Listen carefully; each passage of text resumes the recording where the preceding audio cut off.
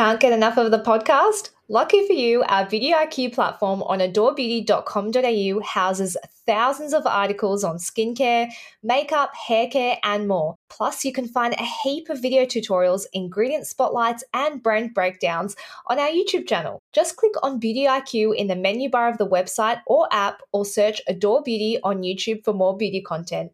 Before we begin today's episode of Beauty IQ Uncensored, we acknowledge First Nations people as the traditional owners of the lands and waters of Australia. We recognise and pay our respects to elders past, present and future whose lands were never ceded.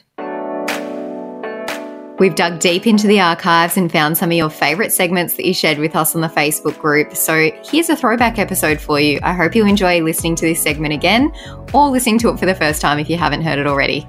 So I think today's cringy convo is a little bit topical for me because I'm about to get my period. So this was actually perfect timing for me. But this request came in from someone in our team who I'm going to leave anonymous because I don't know if she wants everyone to know that she put this request. Yeah, I think that's the right thing to do. But she said, can you please talk about why having your period makes you poo more? And I was like, that is a great question. We should definitely get a doctor on to ask that. And so we thought we'd bring on Dr. Lucinda, who is our resident GP at Beauty IQ Uncensored. And you're going to answer that question for us because we don't actually know. And I was on a walk with one of my other friends and I said, do you know why that happens? She was like, no, but that's a great question. So I'm sure a lot of other people are thinking it. I'm literally so glad that people are into like asking these really open and honest questions actually, because the thing is that like pooing loads on your period is totally normal. And like apparently just like because there's been loads of studies and loads of brave women out there who have like even had like balloons popped up their bottoms just to like let us know about gut sensitivities and stuff, which is really sweet. But basically around like 30% of women can have like diarrhea and stuff on their periods, and that's like totally normal. And there's a couple of different theories as to why, although like there's nothing that's in solid evidence. And so the most common theory is related to sort of hormone changes in our period. So for example, the most common one is a hormone called prostaglandin, which is secreted by our womb lining to help our womb contract to shed the lining of the womb, which causes our period. And they feel that that hormone may possibly leak into our gut muscle, which also may lead that to contract as well. And then obviously that can cause things like pain and bloating and also diarrhea. But then we've also got some other hormonal changes that going on throughout our menstrual cycle, like with progesterone and estrogen, for example, and where you may find that you have sort of like diarrhea during your period. Some people may even get constipation sort of mid-cycle, just around like the ovulation time, and that's thought to be related to this progesterone estrogen increase, which basically slows down your gut, making you constipated. And then when those sort of like levels deplete, they think that that may have the opposite effect and makes food sort of move faster through your gut tract as well, causing diarrhea, which is really, really interesting. But other than that, there's other sort of reasons related to it. So things like stress and anxiety and like our mood changes can have a big impact on our gut. And like, I don't know if your colleague might have like IBS, for example, like irritable bowel syndrome, because the studies have shown that people with irritable bowel syndrome, with gut sort of conditions in general, and also things like endometriosis, which is where you have patches of your wound lining and sort of other parts of your body, more commonly through your gut, they are at definitely increased risk of having sort of gut-related symptoms during their period, like diarrhea and bloating and pain and stuff. So yeah, those are basically the theories as to why. That explains a lot for me because I have constant gut issues and I always have something go wrong around my period. So same, literally. And I don't. So that would make sense because I don't have the same. Have you never had diarrhea or anything around your period, Hannah? I've never, like when this topic was written in the schedule, which was just it was just put into my calendar, why does your period make you poop more? And I was like, I'm like, I don't think I've experienced that. So you should ask your sisters, see if they've experienced it. Do you know what though? The reason I probably don't know is because my period just surprises me one day. I don't count. I don't know the date. I have no idea when it's coming, but I wear panty liners every day, so it really doesn't matter if it surprises me. So I guess I just probably don't really like think about it too much. So next time I get my period, I'm gonna take note of my bowel movements, Jo, and I'll let you know what happens. Okay, yeah, keep a diary. It's literally hilarious. Because like I cannot wait for my period because that's when the bowel actions occur. It's like that backlog that you're waiting for. It goes to town. So I know exactly when my period's happening. It's the weirdest thing ever. It's a good warning, isn't it? It totally is. I was going to ask a question around being on the pill because you mentioned that hormone prostaglandin, but does that still happen when you're on the pill and you're getting, I guess, a fake period in some ways? Like, does that still occur, or am I just getting like diarrhea for no reason and I think it's attributed to my period? No, that's actually a really, really good question because the pill totally does regulate your cycle and it actually prevents your normal ovulation track. So being on the pill can actually help people who suffer, especially like with IBS and stuff like that, and get these sort of cramps and diarrhea. And even, you know, as you probably know, like if you get really bad painful periods and even mood swings, it can help stabilize all of that because it's got you on a set level of hormone of progesterone and estrogen.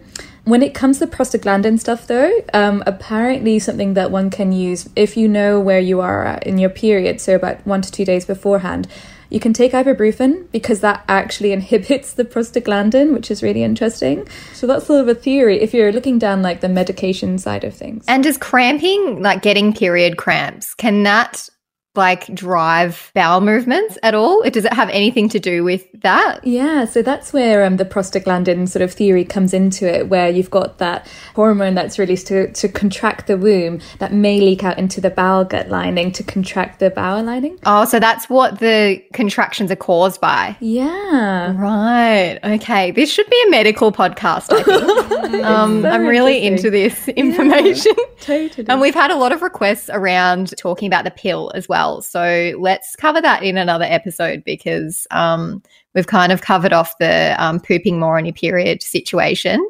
So maybe on another episode we can talk a little bit more about the pill because I know a lot of people have questions around whether it's safe to take or how long should you be on it for, or like when should you come off it when you want to get pregnant and stuff like that. So that could be a really interesting episode, I think. Yeah, because Hannah, I know we're definitely planning pregnancies over here, aren't we? Ha ha, yes, totally. Jo, have we finished talking about poop? Because I have some dating questions. Go right ahead. All right. So I went on a walk, as we spoke about in a previous episode. I went before stage 4 lockdowns. I went on a walk with a doctor, and I said to him, I was like, because I've been asking all the doctors that I know this, I'm like, is working as a doctor as sexy as Grey's Anatomy? Like, are you getting as much action as he said? There was a little bit of that going round. Oh my gosh. Do you know what though? Guys are totally different. So are you saying that my Grey's Anatomy fantasies of working as a doctor isn't quite true? I think like as a guy, like I've definitely, okay, right, listen, yeah. I can obviously speak from the UK clearly, but I'm sure it goes around everywhere. But the guys definitely get more action than the ladies, I have to say. Because like the thing is, you like, there's bare nurses, like female nurses on the ward and stuff, whereas there's barely any like male nurses. So like, you know, they've got obviously a lot of that going on, bit of flirting. Christmas parties are just wild. So it's just I don't know. So yeah, they're quite lucky, the guys are, but I don't know, depends what you want as a lady as well. I would watch Grey's Anatomy as a young woman, and immediately I was like, okay, I want to be a doctor. Like not for any other reason except I was like McDreamy and McSteamy. I'm like, if this is what the doctors are like I'm in. Oh my days, it's so like not a reality though. Yeah, I must say none of the plastic surgeons or cosmetic surgeons I ever worked for were along those lines either, Hannah. So I don't know if it's maybe a bit of an illusion. But can I ask, is the medical knowledge in Grey's Anatomy accurate? Do you know what? At times, I've learned stuff from Grey's Anatomy, not gonna lie. At times it has been very good. Other times you're just sort of like, whoa, what are they talking about? And that is well wrong. So it's just, it's very variable. But they love the weird and the wonderful, which is like totally especially what hospital medicine is about. It's like, oh, what's that really rare autoimmune disease that you'll see like maybe once in a lifetime? We should definitely exclude that one because I saw it on Grey's Anatomy. Right. Okay.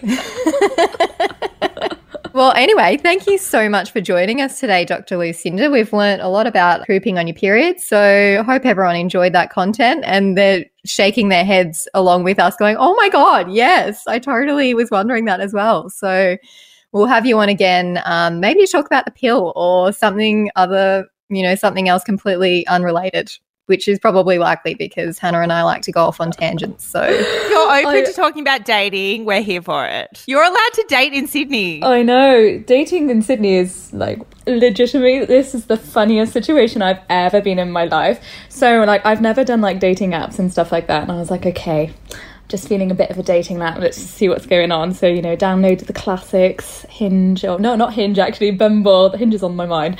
Bumble and Tinder and whatever. And there was one dude, and he was just like, when the lockdown lows were like kind of chilling out and you're allowed to have people at your place and everything, he was like, okay, cool. I'm just having a little barbecue around mine. You should come over. And I was like, yeah, cool. As long as there's like 1.5 meters distance, you're not having this many people and no one's got viral symptoms, I'll like totally be there.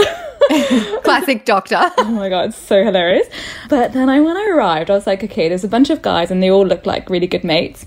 And then there was a bunch of girls who looked like they just don't know each other.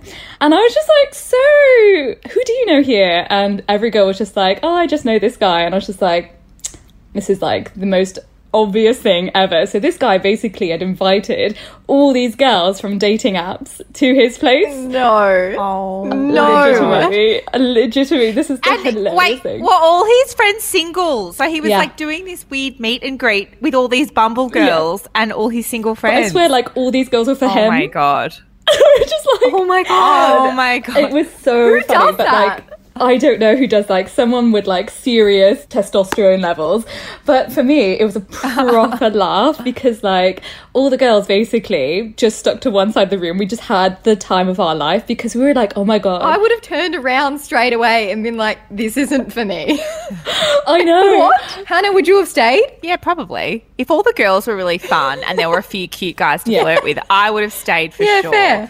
You're asking me now. I haven't had sex in like God knows how long. So like I probably would have definitely stayed. You stayed for the food, Dr. Lucinda. I stayed for a bit, like less than the 2-hour recommended time, obviously, because of transmission of COVID, whatever, within a certain period. But like I met some awesome girls there. And so literally we just chilled so hard and just like had such a good time. And it was really funny because all the girls were like 1.5 meters. We were all really, really sensible. Whereas the guys were like trying to sit next to us. And I was like, mate, you need to like step aside. You just like stay over there.